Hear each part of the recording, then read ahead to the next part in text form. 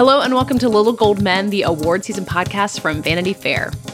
It's such an honor to present this next award. And here are the nominees. And the Oscar goes to... And the Oscar goes to... And I can't deny the fact that you like me. Right now. You like me. I'm the king of the world. There's a mistake. Moonlight, you guys won Best Picture.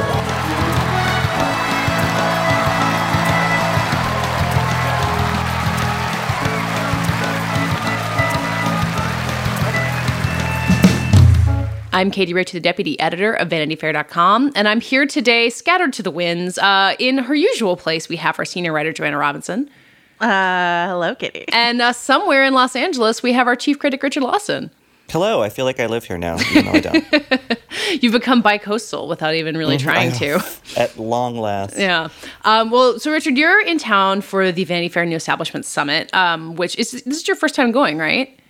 Yeah, I haven't been before, mostly because I didn't really have a reason to, but this year I'm doing a panel about YouTubers because I just had a feature in the magazine all about YouTubers run, so it seemed like perfect synergy to have me come out and moderate a panel. Will it make you feel more or less decrepit than when you went to VidCon for your YouTube story?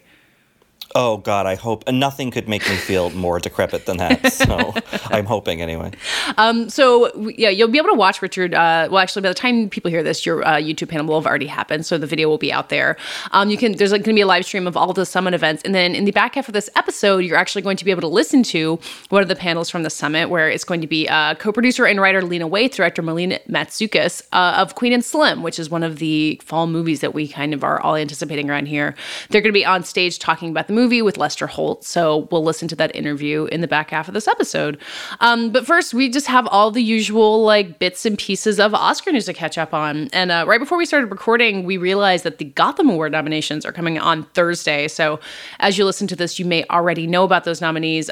Richard, you've been to the Gothams a couple times. Do you want to give the brief rundown on what those awards are going to mean when we see them? I actually have not been to the Gothams, the rundown essentially is that it's a lot of New York critics, I think mostly, who they vote on the nominees, and then a sort of, I think, glitzier coterie of people votes on the winners. And every year it's really the first, test balloon for the awards for award season.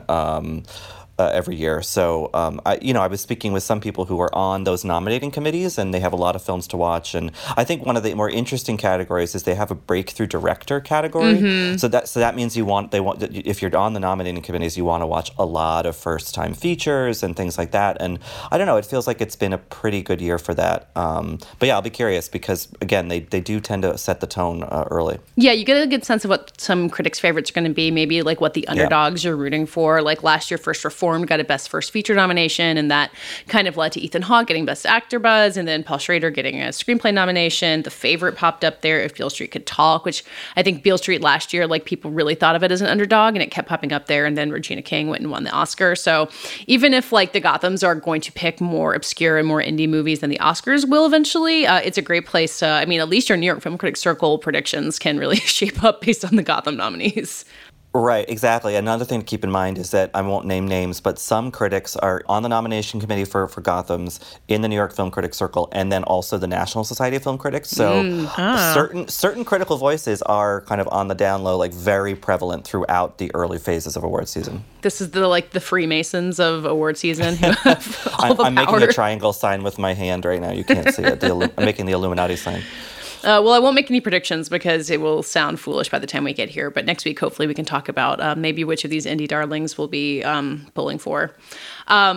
Speaking of probably not indie darlings and probably not eligible for a Gotham nomination, Richard, you saw Bombshell, which we talked about a little bit last week, but kind of made its New York debut. You filled us in on the people who came out to see Bombshell on a Sunday night. It sounded like a hot ticket.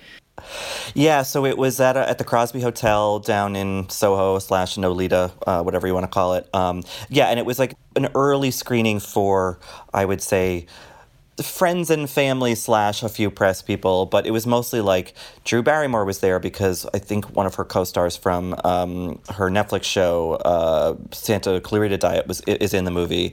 She was talking to Lawrence O'Donnell, Peggy Noonan, former Reagan speechwriter and the writer of the speech, the George Bush speech, "Read My Lips, No New Taxes," was there. 2 seats away was SNL wunderkind weirdo darling Julio Torres. Lucas Hedges was there. It was a really Cindy Adams. Like, it was a funny New York-y mix of people. And Jay Roach and the film's writer, I believe his name is Charles Randolph, came out before the movie screened to say, thank you for coming. Please stay for the Q&A and reception afterward. And he said, just looking at who's in this room, I think it's going to be an interesting time or something like that. So I think they just wanted a room full of, I don't know, I guess bold names to kind of kick off the conversation. And it feels like it did. I mean, it's a very conversational movie. They even had a hashtag bombshell conversation that we're supposed to use. I don't think anyone's going to use that. Oh, interesting.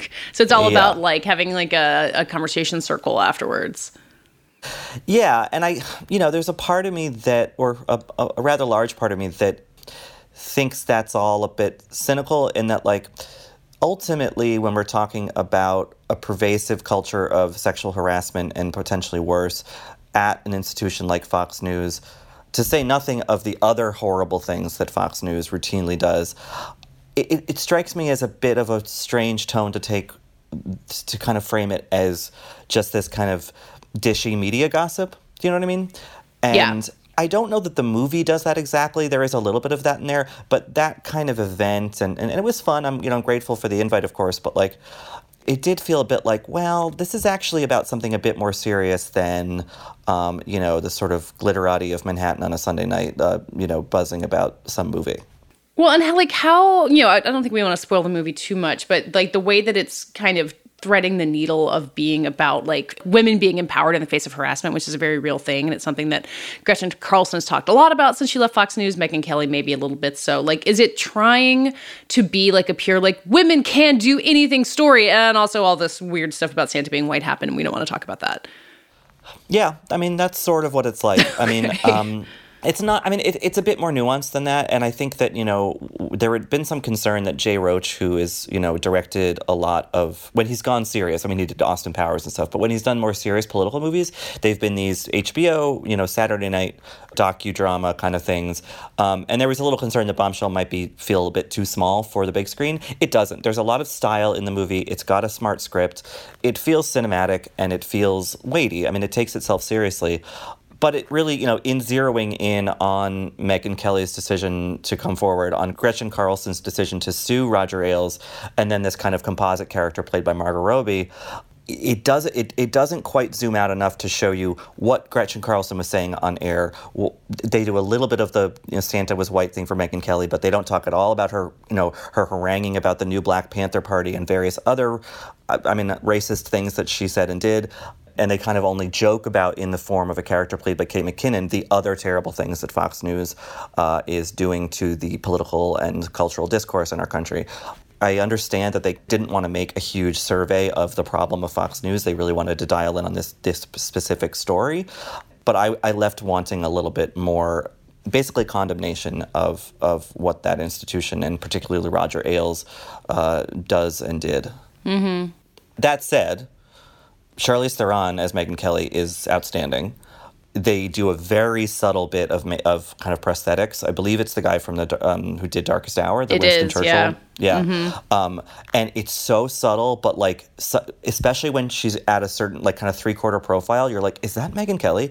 And Theron gets the voice really well. It's not like an outright impersonation, but it's just the kind of intimation of Megyn Kelly-ness that like I found it's kind of beguiling. I mean, do you feel like it comes down to, I feel like I've seen this a few times since that Los Angeles premiere, that like if people are given the choice to vote for Judy Garland versus Megyn Kelly, they're going to go for Judy Garland, talking about Renee Zellweger? Or do you think the Megyn Kelly performance is compelling in other ways to kind of overcome that? Well, I mean, it's an interesting question. My inclination right now would be to say they're going to vote for Judy Garland. But at this kind of Q&A afterward, someone asked Charlize about the challenges, and she was like, this is one of the hardest things, like one of the hardest people I've ever had to play. And someone was like, but you played a serial killer in Monster when she played Eileen Wuornos. and she said this was harder. Interesting. So, you know, I think that people will respect that level of commitment to the character. You know, like actors a lot of times talk about like, it's not what I believe, it's what the character believes, and you just have to play that belief. And I think that that's what she does here, and she does it really well. Well, Bombshell is still not opening until December, which is another really interesting factor to consider as we continue talking about all these movies. But it does seem like it has a really ironclad narrative. Like last week, after that LA screening, Nicole Kidman and Margot Robbie and Charlize Theron were all out doing press. Like they're going to be about like talking about women and believing women and like dancing around it. Hopefully, maybe Megyn Kelly will tweet a little bit less. But it does seem to be interesting that it's kind of come and establish its place. And then I guess the next question is like, when reviews start coming in, are people going to be a little bit harder on the Fox News stuff? And then are people actually going to see it? Which is, I can't figure out for myself. Yeah, because I don't know that anyone watched the Roger Ailes thing that was on Showtime. I know. I think we talked about that a couple weeks ago. Yeah. So, I mean, this is juicy, and it is, you know, that cool teaser trailer where it's just that it's an interesting, you know, bit of the score with a kind of chorus of female voices when they're in the elevator. Like that's just like a scene from the movie. Yeah. And there is that kind of exciting hook to it, but it's granular. Again, it's a New York media story. I know it shouldn't be because this is, representative of a much more pervasive problem in the world. But the way it's framed until the very end, it does just feel like this behind-the-scenes thing from, you know, in one building on one block of Manhattan. Yeah, so it'll be, if we had Mike here, he would tell us about how New York is going to like the movie, but LA is or Joanna, you can weigh in on the West Coast response as it makes its way around California. Yeah, this feels like just feels like the Post all over again. No, I don't know. I think there's the presence of Margot Robbie, who has this unmistakable. Well, I don't know. I guess she was in an awards movie last year that no one watched. But I was just thinking that I feel like when the trailer dropped, there was a lot of like, yeah, it's Queen. And I don't know if like Margot Robbie, who is not playing a real character, I wonder if that will allow people to feel easier to just be like, yes, this is a story about female empowerment and not have to feel like they have to grapple with the Megyn Kelly, Gretchen Carlson of it all. I don't know. That's very interesting. curious to see. No, that's a good point, Joanna. And I think that there are a pair of scenes toward the end of the film that would support that, I think. Though one is not necessarily about empowerment, it's about speaking, like just speaking one's truth about what happened to them, you know? Right. And it's a really, really powerful scene, and Margot Robbie is incredible in it. And it, you know, that's kind of the emotional core of the movie, because one thing that the movie does that kind of annoys me is that they keep showing Gretchen Carlson and Megyn Kelly's kids as if to like humanize them. And I'm not against them being humanized, but like it's just a kind of a cheap ploy in a way, whereas with the Robbie character, like they kind of locate to her really kind of the core of her emotional reality, I guess, and that works quite well. In terms of, I guess we'll talk about supporting actress later on this episode, but like Robbie is a strong contender for that movie, but I wonder almost kind of with like Brad Pitt and Ad Astra if it's just strong enough to get her across the line for Once Upon a Time in Hollywood. Yeah. I think that's a decent theory that's been floating around, because Once Upon a Time in Hollywood is one of those movies that feels stronger the longer it sits around, which doesn't always happen. But like you said, we'll get more into detail on that. Before we do our supporting actress deep dive, as Richard just teased, I wanted to just check in on a couple of the new releases. Like right now, we have just a lot of Oscar contenders that are in theaters. So Box Office Mojo always becomes kind of an interesting place to just poke around and see what's succeeding. Like obviously Joker is still doing insanely well. But then over the weekend, both The Lighthouse and Jojo Rabbit, which are such wildly different movies, it's funny to talk about them in the same sentence. They both opened really well in 8 theaters for The Lighthouse and 5 for Jojo Rabbit. So it's a really small sample size. But I think with JoJo in particular, like it had an A cinema score. It did kind of exactly what it did at Toronto. It feels like a pretty strong sign that movie, we're not talking about it as much as we were a month ago, but it feels like it's really hanging in there, right? Right. It didn't just like open and nobody saw it. And we were like, oops, guess that was just like a festival fluke. Like this is definitely people are going to see it. So it will remain in the conversation for sure. I don't want to like hop past what we're currently talking about, but should we add how much money Parasite is making on Sophie's screens? Yeah, no, that's definitely part of it. Like, I mean, Parasite expanded from like 2 theaters to 33, and also continues to just have like a bananas per theater average. I believe it was still the 11th highest grossing film in the country on only 33 screens. Yeah. And that is a nutso statistic. So it made almost as much as It Chapter 2 did over the weekend, which, you know, that movie's been out forever. But also over the weekend, Hustlers crossed $100 million. Yay! What a wonderful stat to see. Imagine me like throwing a bunch of $1 bills in the air in At Usher. celebration. Yes. Particularly $100 million $1. Yes. I think that the money stuff is obviously a good indicator, but also, Katie, you mentioned Jojo Rabbit's cinema score. Yeah. I feel like that's a really, really strong indicator for that movie going forward. My hunch is that movie opened in kind of big metropolitan areas, like in the few theaters it was in, right? Yeah, it must have. So if it's winning over those cynics, you know, like I would imagine it'll play, you know, well all over the place. So that I think is a really good sign for that movie, and also, like you said, a direct reflection of its audience prize from Toronto. Yeah, I mean, we were talking about the Gothams and how it's a preview of the Critics' Prizes, because we're going to start getting, like, you get the Hollywood Film Awards, we're going to get the AFI Fest. Like, there's going to be a lot of, like, buzz for people in a lot of different places, but what's coming is Gotham Awards and then a bunch of Critics' Prizes in early December. So for something like Jojo Rabbit, or something that we're not necessarily expecting to be a critical darling but could still be in the awards race, like, it's not going to start getting big buzz until the Golden Globe nominations, really, on that kind of national stage. So if it continues just making money and being popular in that way, like, that's building up a kind of a strong, I mean, base of support feels weird because it's just people going to see it, but it's gaining strength in some way that I think could serve it later on.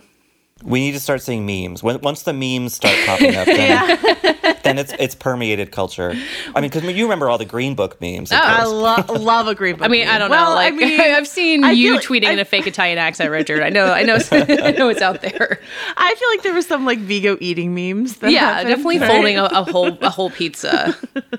Don't blame me for David Sims's crimes, Katie. I don't. That's what the purpose of this podcast is. Well, speaking of memes, Joanna, you were floating a theory that Joker, despite its ever presence and the fact that those stairs in the Bronx are being invaded by influencers in Joker suits, which is the most horrifying thing I've ever seen, that you feel like it's fading despite its continued popularity. It kind of does feel that way. Just like we were so worried about what it would do to society, and maybe we have yet to see what it will do to society, but like, and then it just was a movie, you know? And then, like any movie in 2019, we're on to the next thing. Now, there's a Star Wars trailer, there's a whatever else, and, you know, Disney Plus is, content is coming, and there's no room for something like this to really, really marinate in a way that either feels healthy or damaging, you know? So, I don't know. That's just part of my cynical, we don't talk about anything for any extended period of time. We pre-discuss things. You know, people who saw it at Venice we had a discussion since then till it opened about what it would do. And then it opened, and then a couple weeks later, it's sort of like, yeah, there's still some memes, but, you know, are we really, really talking about the Joker anymore?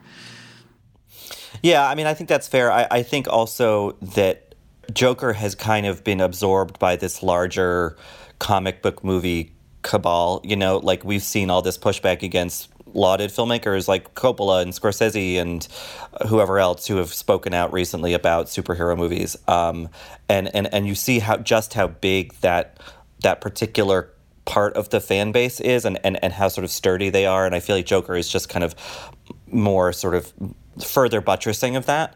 You know, it's funny, like I'm in LA and I went to a screening here for the new Terminator movie. And, you know, it was a similar kind of screening crowd to what you get in New York. But, like, there was just this extra sort of, I think a lot of, like, nerd culture sites are maybe more based out here than they are in New York. So there were a lot more of those people, and the Star Wars trailer had just dropped. So everyone in the room was watching that. And I was just thinking about, like, just how big this culture really is. And I just think that Joker, now that it's not only a massive financial success, but also, you know, won the top prize at a big fancy European film festival, like, if it has any impact, it's just kind of, I think, reaffirming that larger narrative. Do you want to talk about nerd culture and watching the Star Wars trailer before your screening of Terminator Dark Fate? Yeah, I can. Yeah, I mean, it was just like, it was funny. I tweeted something when I got back to my hotel from that screening. It was like, so the Star Wars trailer dropped while we were all waiting for Terminator Dark Fate to start. So there was just this kind of like chorus almost of the theme playing at random times from people's phones throughout this IMAX theater before the movie started. And I was just thinking about it. It was like, okay, so I'm hearing this music from this new latest big Disney Lucasfilm film at a screening that's basically part of Universal Studios before a Paramount movie. And I was like, Hollywood is alive and well. You know, it was just like a very, like, the studios were like very present. And then someone on Twitter reminded me that Terminator Dark Fate is actually being released by Disney through Fox everywhere but the U.S. Oh, there you go. Yeah. It was 11 well around the world. Of course. Yeah, it's funny. My favorite thing about like two conglomerates colliding about the Star Wars trailer is that they aired it once again during a football game, which like, and then of course they released it almost immediately online. So you didn't really have to watch a football game, but I know a lot of Star Wars nerds who were watching that football game just so that they could get the trailer because they did the like tease for the trailer and all that sort of stuff. So, you know, I don't know, just companies working together to pat each other's backs and boost each other's numbers. And this is how really they released it because a lot of people are already watching football. And so they're like, we'll get a big audience. But I don't know, this is the last trailer of the Skywalker saga until they reboot the Skywalker saga in a few years. The whole, like, this is the final trailer for the whole buzz thing. I get it, but like, it just feels, it's so funny that like 2 weeks before Star Wars series premieres on Disney Plus, they were like, it's over, the end of the saga. I tweeted something to that effect. I was like, I can't believe we've just watched the last ever trailer for a Star Wars movie. And all these people were like, wow, Disney really fooled you. There's no way this is the last one. And I was like, no, I know. There are literally like 9 in development as we speak. Like, I'm just joking.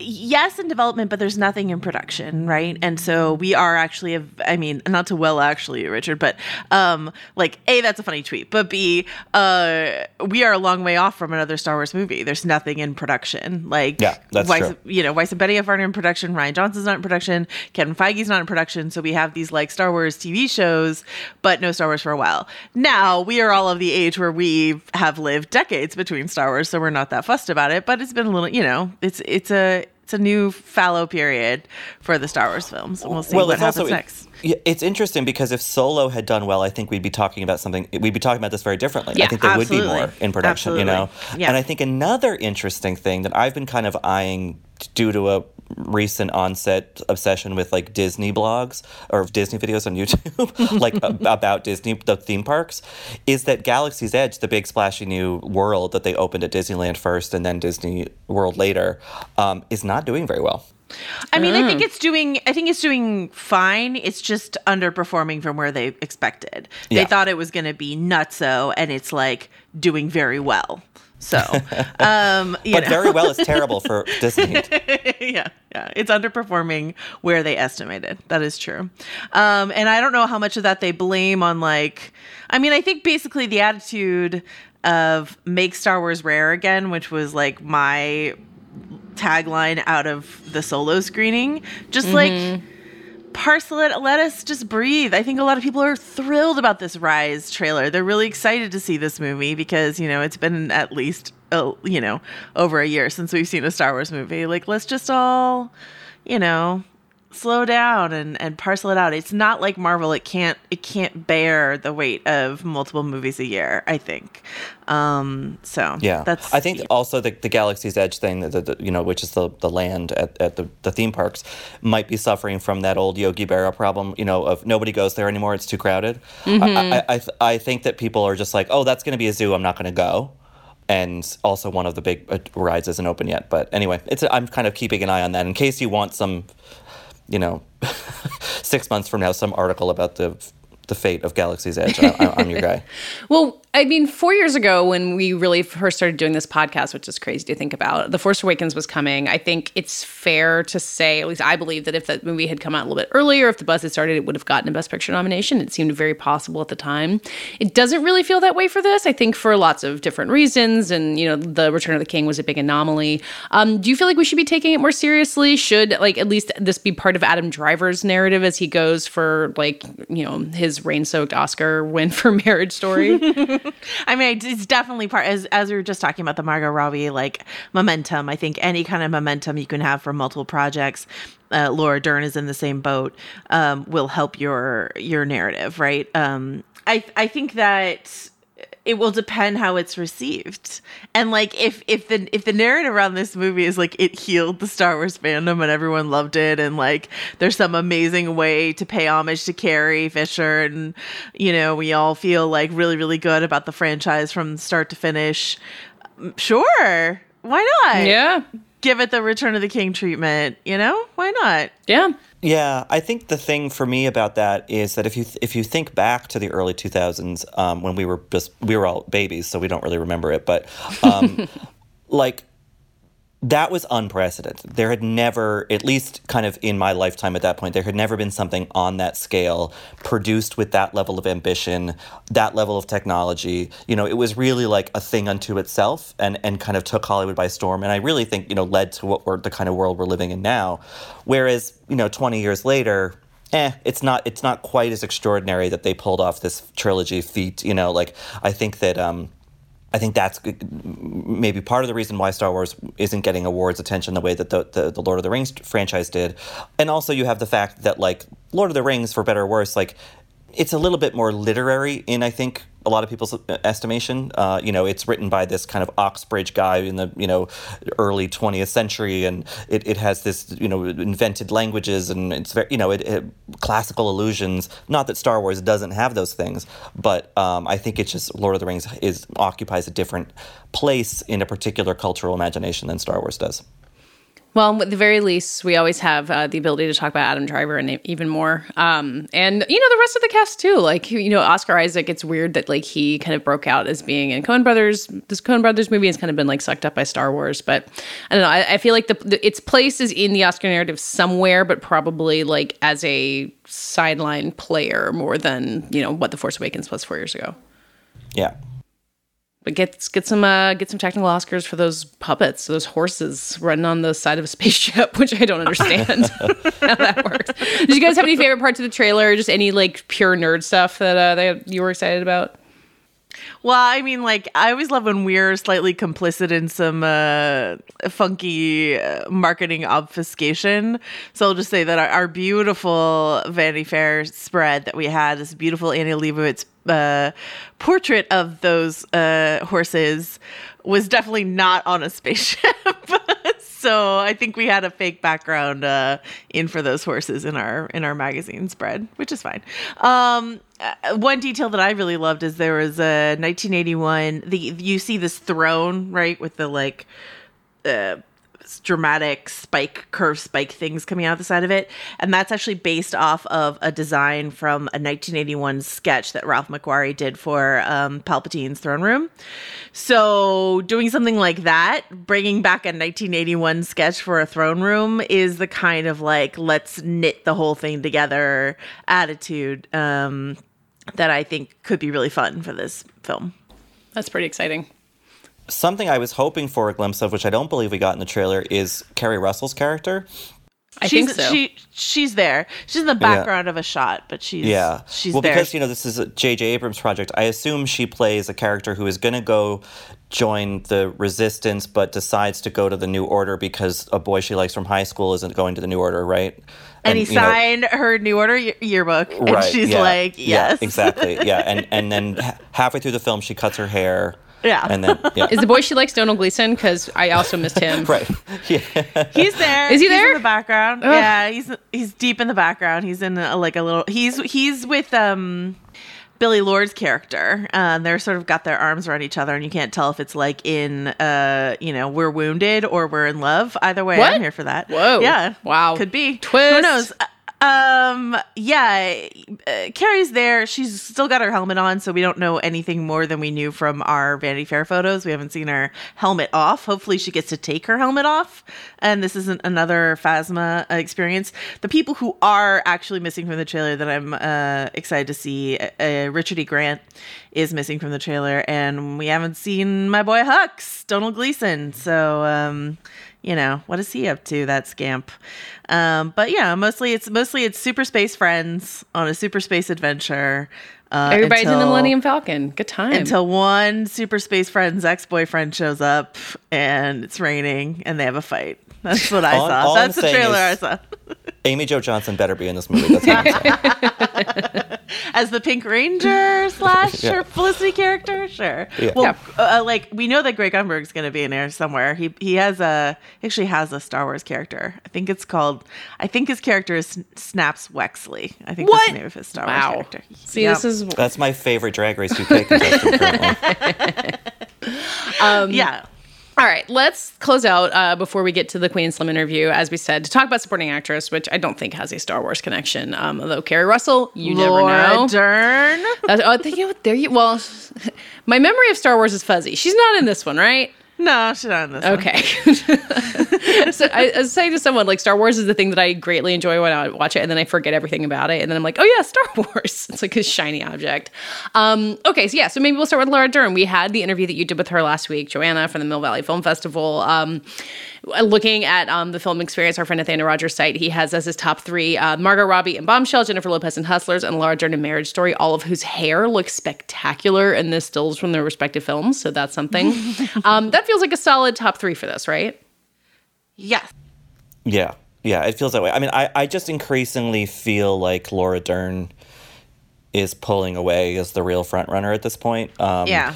Just because, like, there's so much love for Marriage Story and it hasn't even come out yet. You know? Yeah. And she has Little Women, and she has, the kind of residual Big Little Lies stuff, and even residual Star Wars stuff. Like, she just, I was speaking with someone close to the industry a while back, and she was just saying, this is just kind of Laura Dern's year. And that's kind of the sentiment that I think a lot of people are sharing. So I don't know. I think she's my favorite to win it right now. And she's an Academy governor. Like a couple years ago when they were having a new Academy president election, like she was in the running. The extent to which she's connected in this crowd is hard to overestimate. And all the work that she did with the museum. If you read our profile of her that we did this year, like a part of it is set at the Academy Museum. Like, this is her town. When we were at the height of Hustlers mania, I was like, J-Lo maybe, but I was talking to someone about the idea of doing like because J-Lo is doing, she's doing plenty. We talk about playing the game and campaigning and how you can best campaign, right? And J-Lo is doing that in a lot of ways in terms of, she's doing the Super Bowl, which Katie Rich pointed out on Twitter. She's doing the Super Bowl halftime show, which will air right before voting closes. Like 3 days before. It's incredible. Yeah.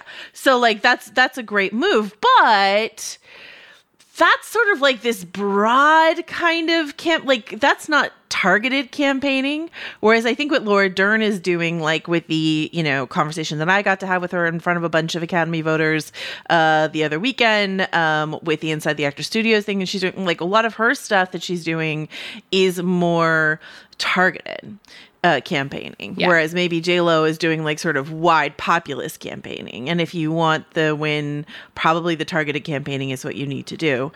Everyone more than deserves it, but I think Dern, because of that connection, because she's like, Hollywood royalty, but in a way that doesn't feel like she does not deserve to be at the table. Yeah.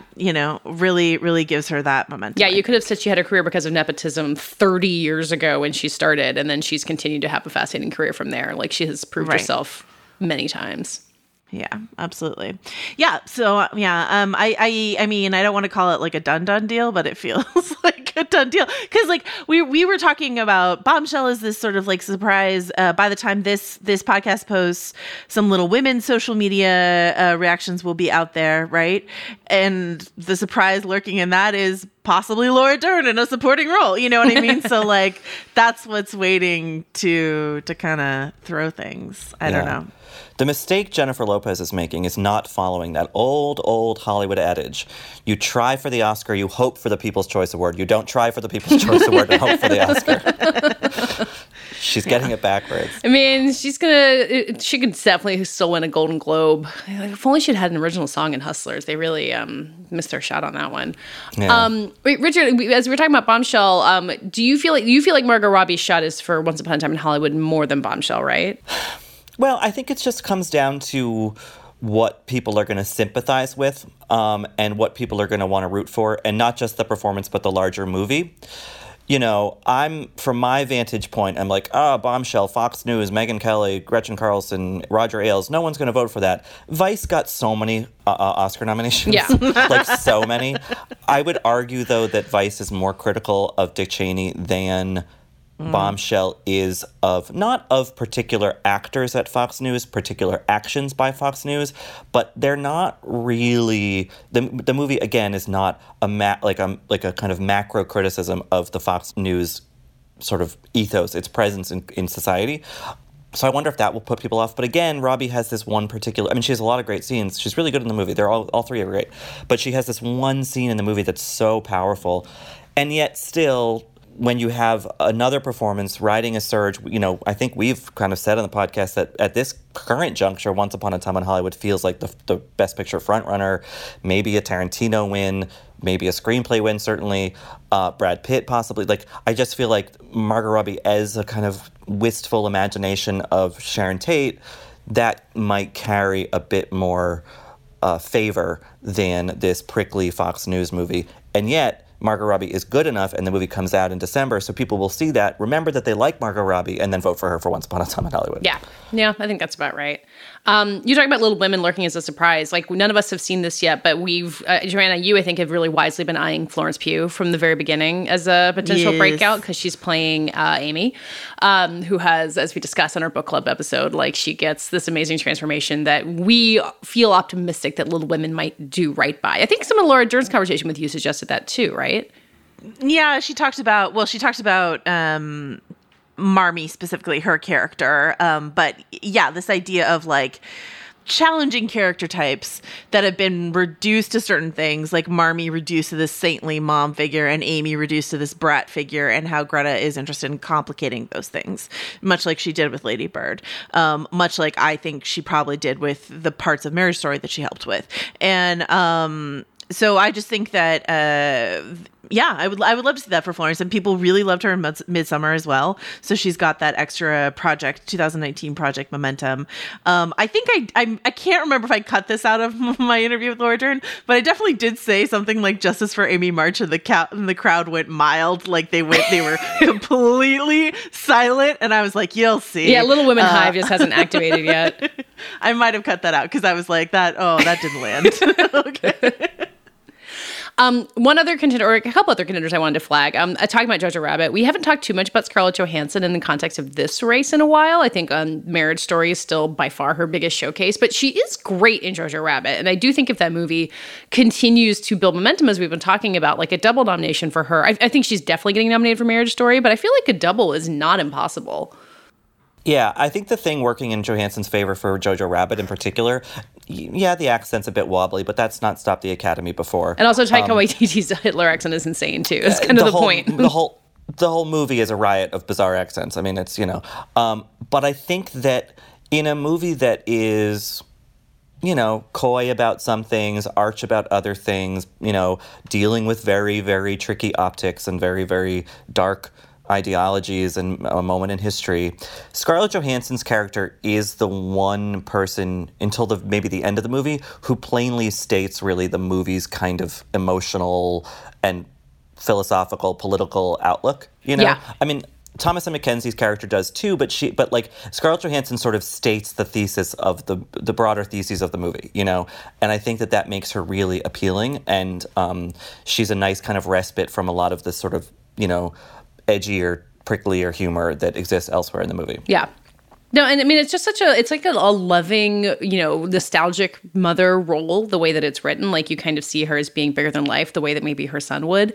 But she really inhabits it really well. It's not some like saintly thing. She feels like a real person, even if she's kind of, she's this character who's like resisting the Nazis. She's doing kind of larger than life things. I was really taken by it. I think I like the movie more than you do in general, Richard, but I feel like I was not the only one who kind of saw her as shining through it. And again, like, she's so good in Marriage Story that it really makes you it makes you think more broadly about how talented she is. And the fact that she's never been nominated at all, which is crazy. Right. But then again, she just continually gets in her own way whenever she gives an interview. So Yeah, we've yet to see how this push will take shape to maybe start steering away from that.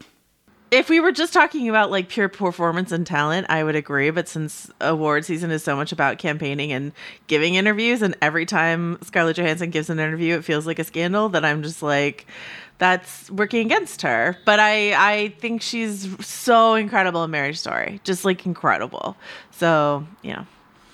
Well, speaking of giving interviews, or maybe the lack thereof, I'm still really hoping that Susan Zhao of The Farewell can sneak in for a nomination, even though, as far as I know, she is in China, where she lives, and has not done any press for it at all. Am I crazy? No, I think it could happen. I think that movie needs to. I think it's getting re-released or something. It wouldn't surprise me. I think they're doing something for that movie where they're like, remember, you know how like Rocket Man did that like Hollywood Bowl performance? Yeah, like last weekend. Last week. Yeah.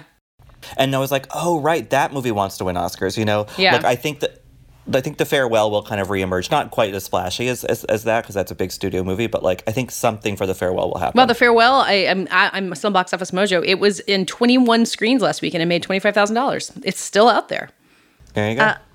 The Rocket Man thing, and I, like, for the record, I did not bring up Rocket Man this time, but the Rocket Man thing is interesting because it feels to me like suddenly they're like, hey, Elton, you're going to have to help with this one. Because Elton and Taron sang together after the Oscars last year. And it can, I believe. Earlier this year. And it can. But, like, I don't know. I just didn't feel like Elton wasn't super on the early press train, like the domestic press train. Didn't really feel that way, and that's okay. Like, he didn't make the movie. It's about him, but he didn't make it. But I feel like this most recent push, there was just like a lot of Elton and Taron take Los Angeles stuff on my timeline, at least recently. So just the old Elton push. Yeah. Get you over the top. I don't know. It also had the feeling of like maybe a little bit Paramount being like, why did we release that in May? Why? Maybe we could have put it out in late October. It's actually not that crowded of a field right now. In the Bohemian Rhapsody slot, yeah. Yeah. Damn. Well, also, Elton got out there dissing the Lion King music, which is like maybe the best publicity Rocket Man's gotten, because like no one can resist a feud. And he did a song for the Lion King. That was the really crazy part. We just have to get Elton on Marvel movies, and then my God, yeah, he's just waiting for somebody to ask him. My God.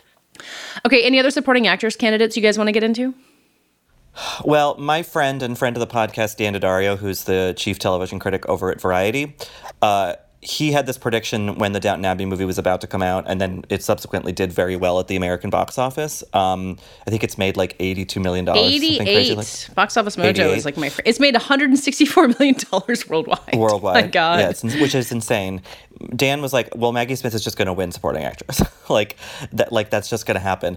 I don't know if I haven't heard anything else about that since, but like, as the old McDonald's ads used to say, hey, it could happen. I wouldn't. I mean, Maggie Smith is beloved. That series is beloved. Yes, it is a movie based on a TV show, which would hamper it, I think, in the Academy's estimation some. I don't know. I feel like she's not. We should keep her in the mix, certainly. I mean, I obviously have to give a shout out to a woman playing local California legend Dianne Feinstein. Okay, so like Dianne Feinstein, divisive political figure in some people's eyes. But, Annette Bening playing her in The Report, playing her in a very admirable chapter in her long career. And, but not as a saint, you know what I mean? I think it's a really good performance. We talked about, prosthetics and playing a real life person, stuff like that. Annette Bening manages to like give you Dianne Feinstein without going cartoony, in a way that I really like. I mean, the wig is doing a lot of work for her, but she's also Annette Bening. And, wouldn't it be interesting to see Annette Bening, who's come so close in lead so many times, to like get it in supporting finally or something like that. So, yeah, I mean, speaking of Adam Driver and his ever presence, like that's the third Adam Driver movie of the fall. But I do think it will, like The Report is kind of a dense and not necessarily like easy movie to grasp onto, but I think Adam Driver's presence in it might keep it on the top of people's minds, and then Annette Bening could really benefit from that.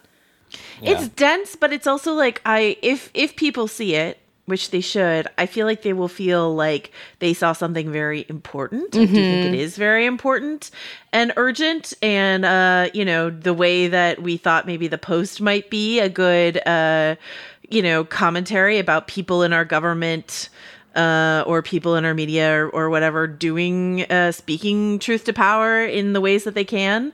So I don't know. That would be interesting. I don't know. Diane is like, with love, I voted for her every single time that I could, and I actually quite like her. But I think when you have a long career in politics, inevitably there are compromises. So of course she is like a divisive figure even on the left. But I think it would be fascinating to see Annette in there, and I'd love to see it. Well, once again, speaking for the Californians, This is what they're going to be looking for. Give the Californians what they want.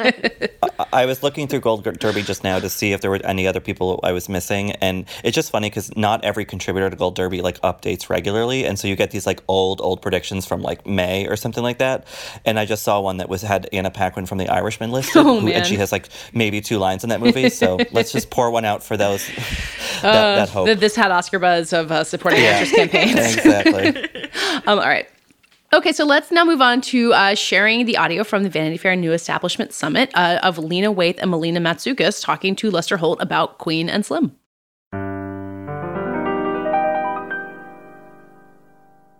Well, thank you all for being here. This is, I gotta say, I didn't know much about this movie, and I went to a screening with just one other person, and I came out of there dying to talk about this movie, and I'm glad I have this opportunity now because what a tremendous piece of work, very powerful film.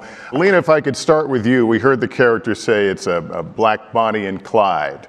There's a lot more to this than a Bonnie and Clyde story. Yeah, I think I had the character Uncle Earl say that because as a writer, I'm gonna obviously run toward what I think people are gonna think, and it actually is so not that. But I think when you look at the poster, that's what you immediately think. But it's really about 2 Black people whose lives are in danger, and they decide to save themselves. They refuse to be victims. They refuse to be, another face on a T-shirt or another name that we have to hashtag and honor their death.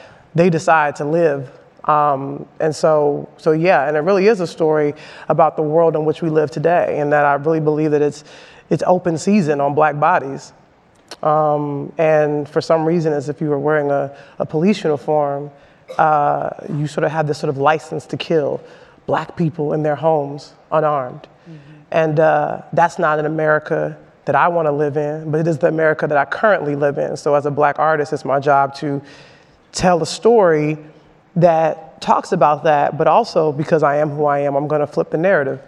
So in this one, we're not being killed by cops, but it's the other way around. Yeah, Melina, you get the pit in the stomach the moment you see the red lights on and they get pulled over. You think you know where this is going. Instead, it's the story turned upside down. It's the cop who's left dead after one of these encounters. What did you want to tell? What story did you want to tell? I wanted it to be rooted in authenticity. Like, I wanted all audiences, regardless of color, to understand how we feel when we see that light behind us. That we know that we might not make it past this, regular traffic occurrence. And I definitely wanted us to come out as victors and not victims, but really create empathy for Black people and for you to understand our struggles, our laughs, our celebrations, and really, yes, not demonize who these characters were and show them as real people. I'm thinking some people might see this film and struggle with the idea that they're rooting for these 2 individuals. They should.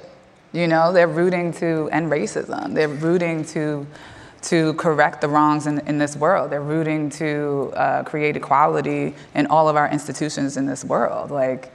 It seems like a simple, I think, backdrop, but yes, you're rooting for what's right. And we see individuals in the movie who are rooting for them. That's part of the story. And again, I don't want to give out too much. Queen, as we learn in the movie, has a very hard shell. She's carrying a lot of baggage. They're very, very different people. But I want to talk about how you portrayed a Black love story and what you think has been missing in the way it's been treated before. And I'll put that to both of you.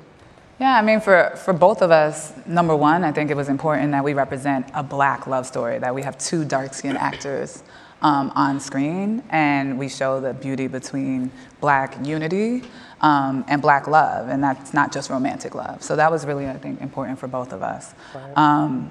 we also wanted to show, I think, Black masculinity in a way that was unexpected, you know, where Slim can be this kind of vulnerable man that is simple and finds joy and love in the simplicity of life.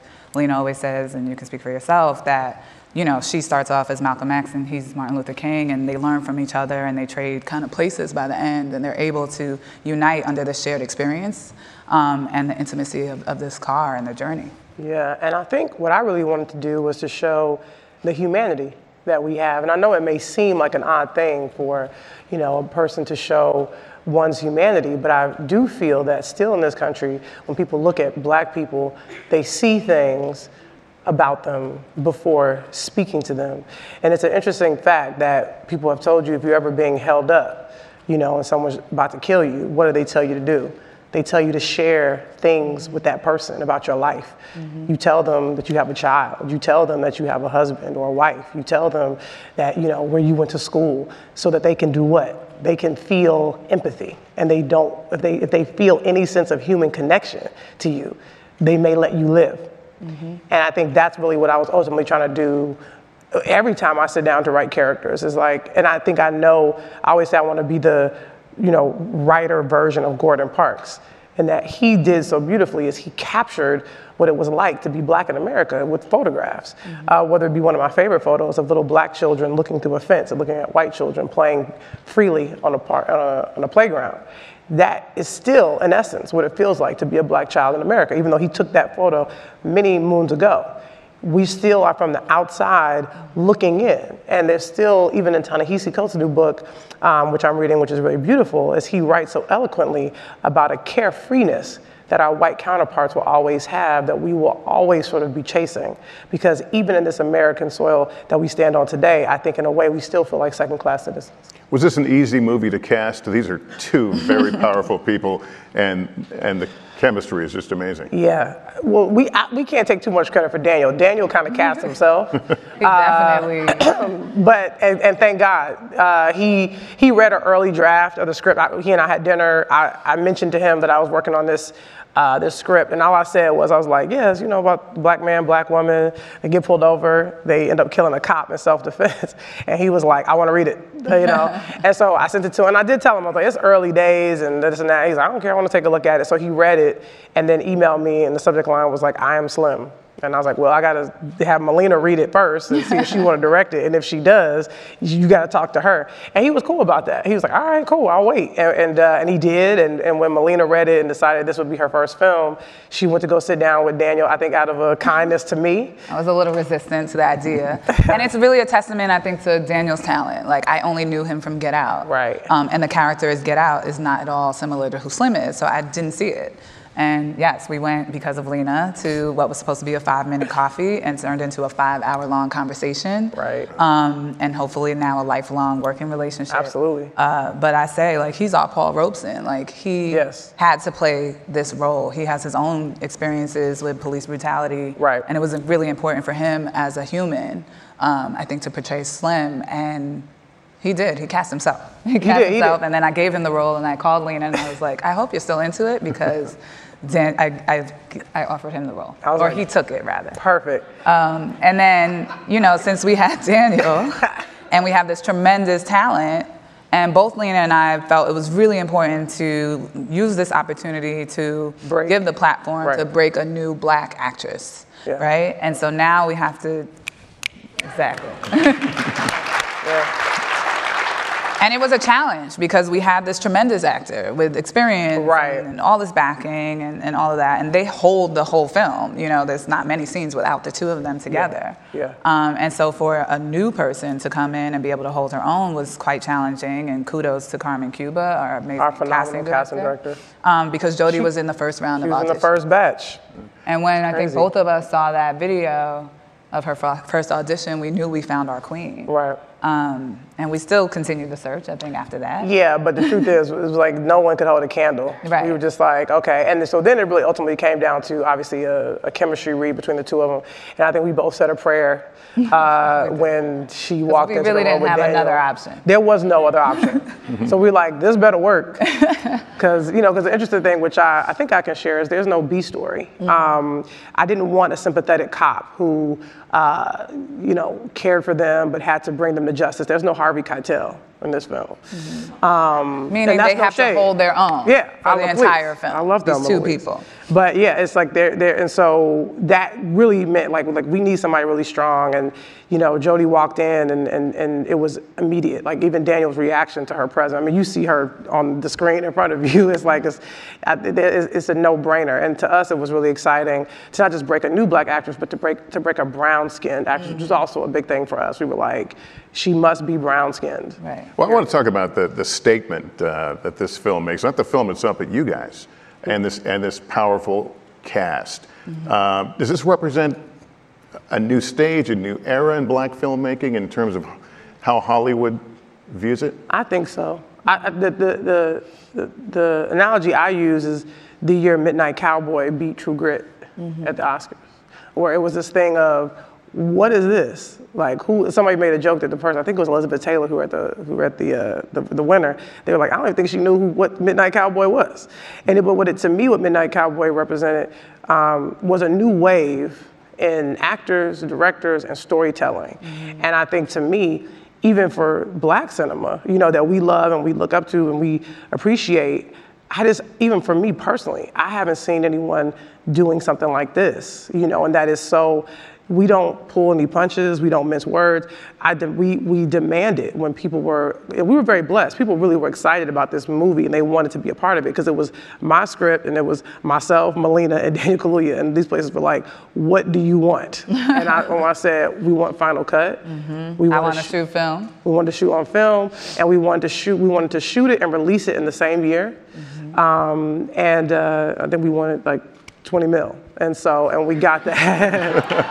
And you got yes. Yeah. If they wanted it. And also, too, with the test screenings. We wanted to maintain And it was control. important with the test screenings, because I think those are barbaric, and I think we should do away with them. But I said, if we do a test screening, I remember being on the phone, the two of us with Donna, I said, if we do a test screening, there'll be one of them. What comes out of it will not affect the creative and the film, and it should be 100% black audience. And she agreed to that, and that's what we did. Are these hard films the initial pitch, was it hard? There was no pitch. They pitched us. That in itself is... I spoke to Fox Searchlight, we spoke to Lionsgate, we spoke to, obviously, Universal, A24 was interested. I mean, what happened was, because I always say I accidentally packaged my own movie. It was definitely by accident. All I knew was I just wanted Melina to do it.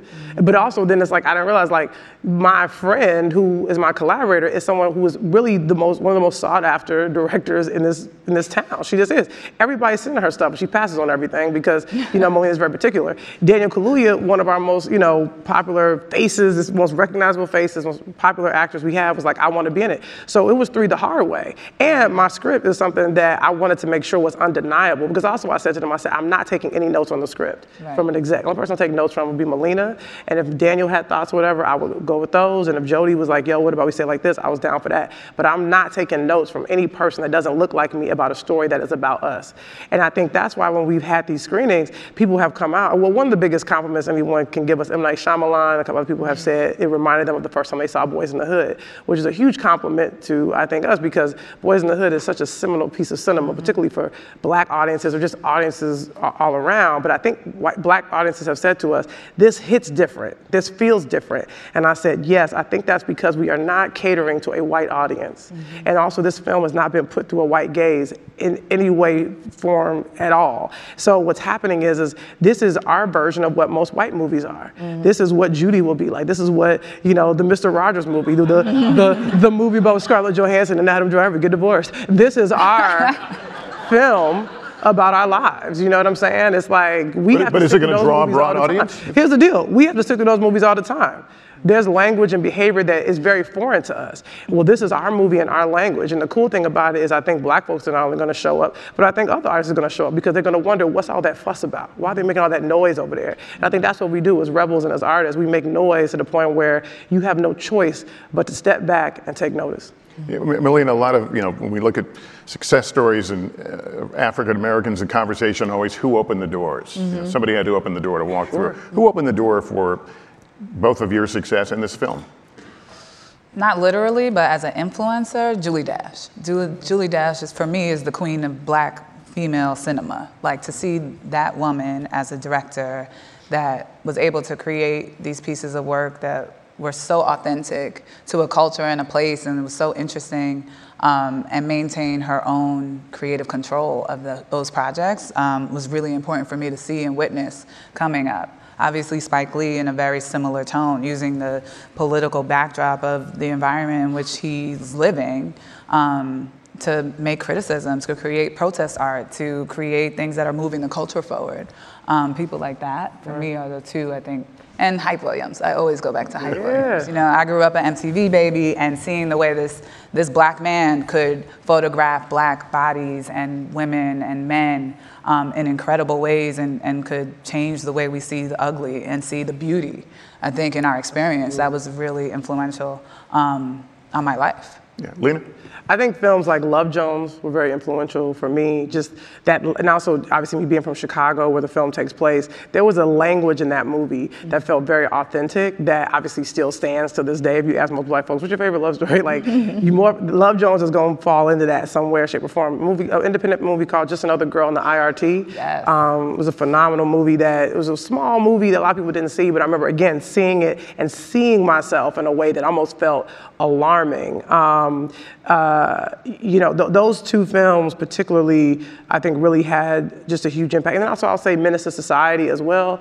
And that even though, yes, Boys in the Hood was such a phenomenal film, I think what the Hughes brothers did was they sort of took that and sort of put it on acid and said, okay, now let's be really bold. And they killed their protagonist. They're like, Kane is not Trey, and Trey is not Kane. They're like, the decisions he makes in his life is gonna get him killed. And there was something about that, seeing that movie and being like, oh man, they just really told the truth in that film. And I thought that was so powerful. So I think films like that really spoke in a language that I could understand. And obviously we're not catering to an audience that anything other than myself, I think made those films feel so iconic and so special. And I think those are the stories that I always wanted to tell, where I was speaking in our language.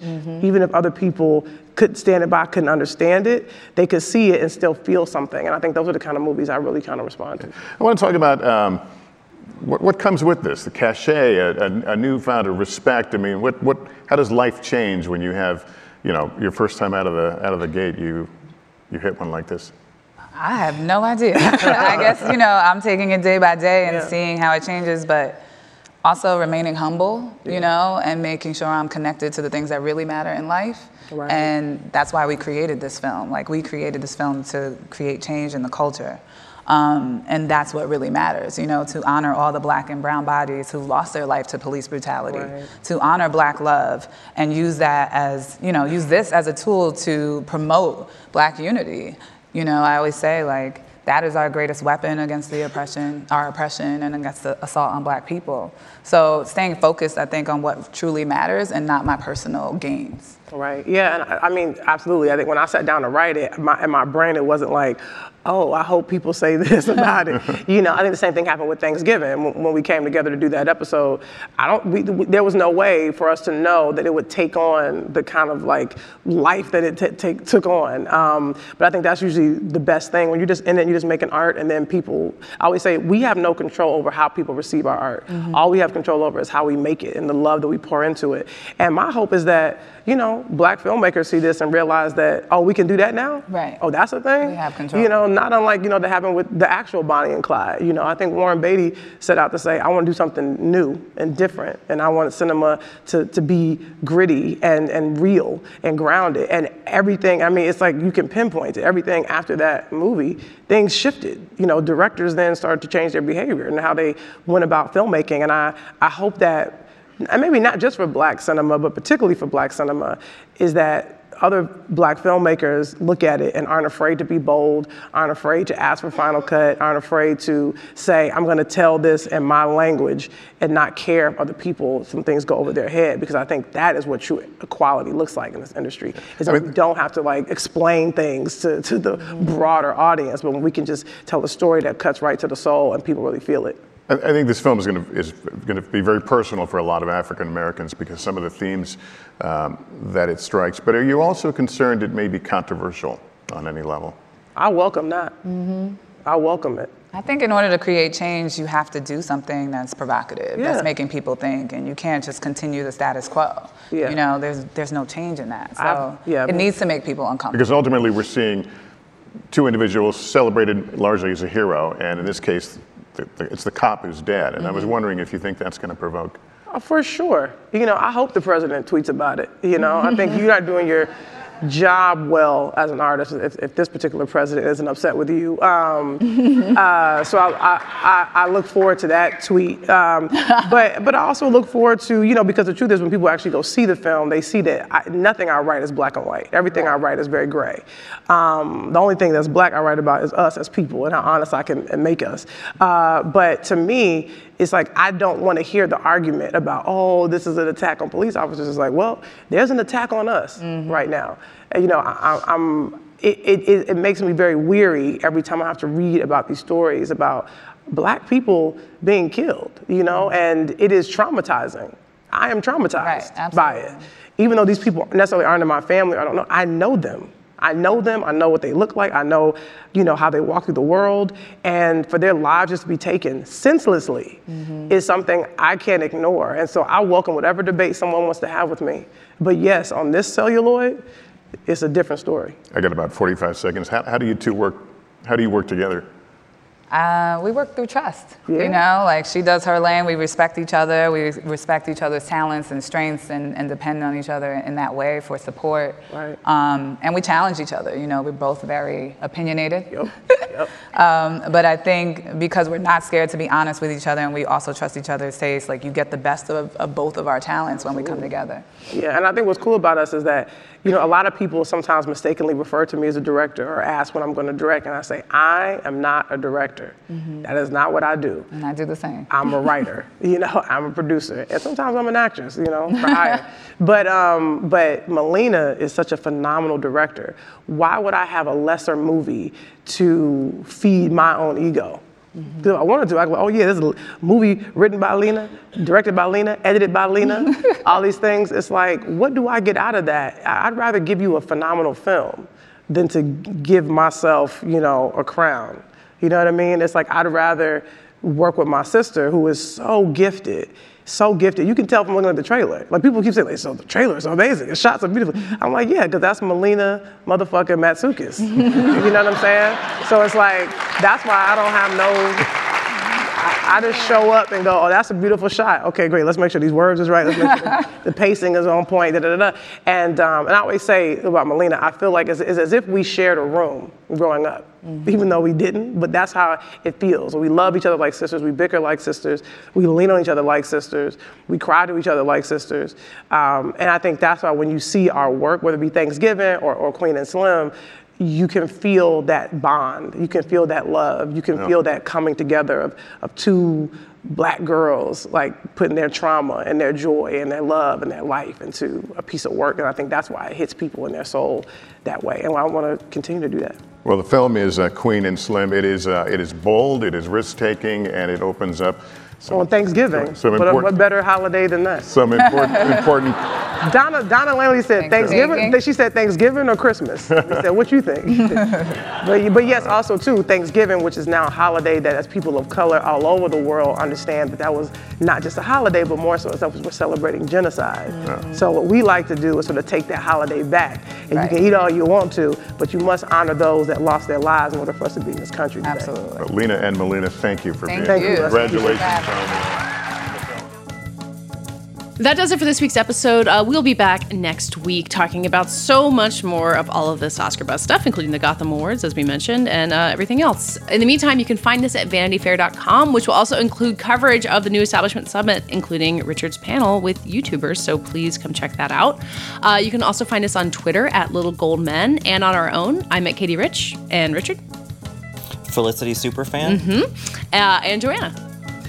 Team Noel. I have never watched Felicity, and you guys are making me feel very left out. I'm actually Team Ben. I was Team Noel when I first watched it. Now I'm Team Ben.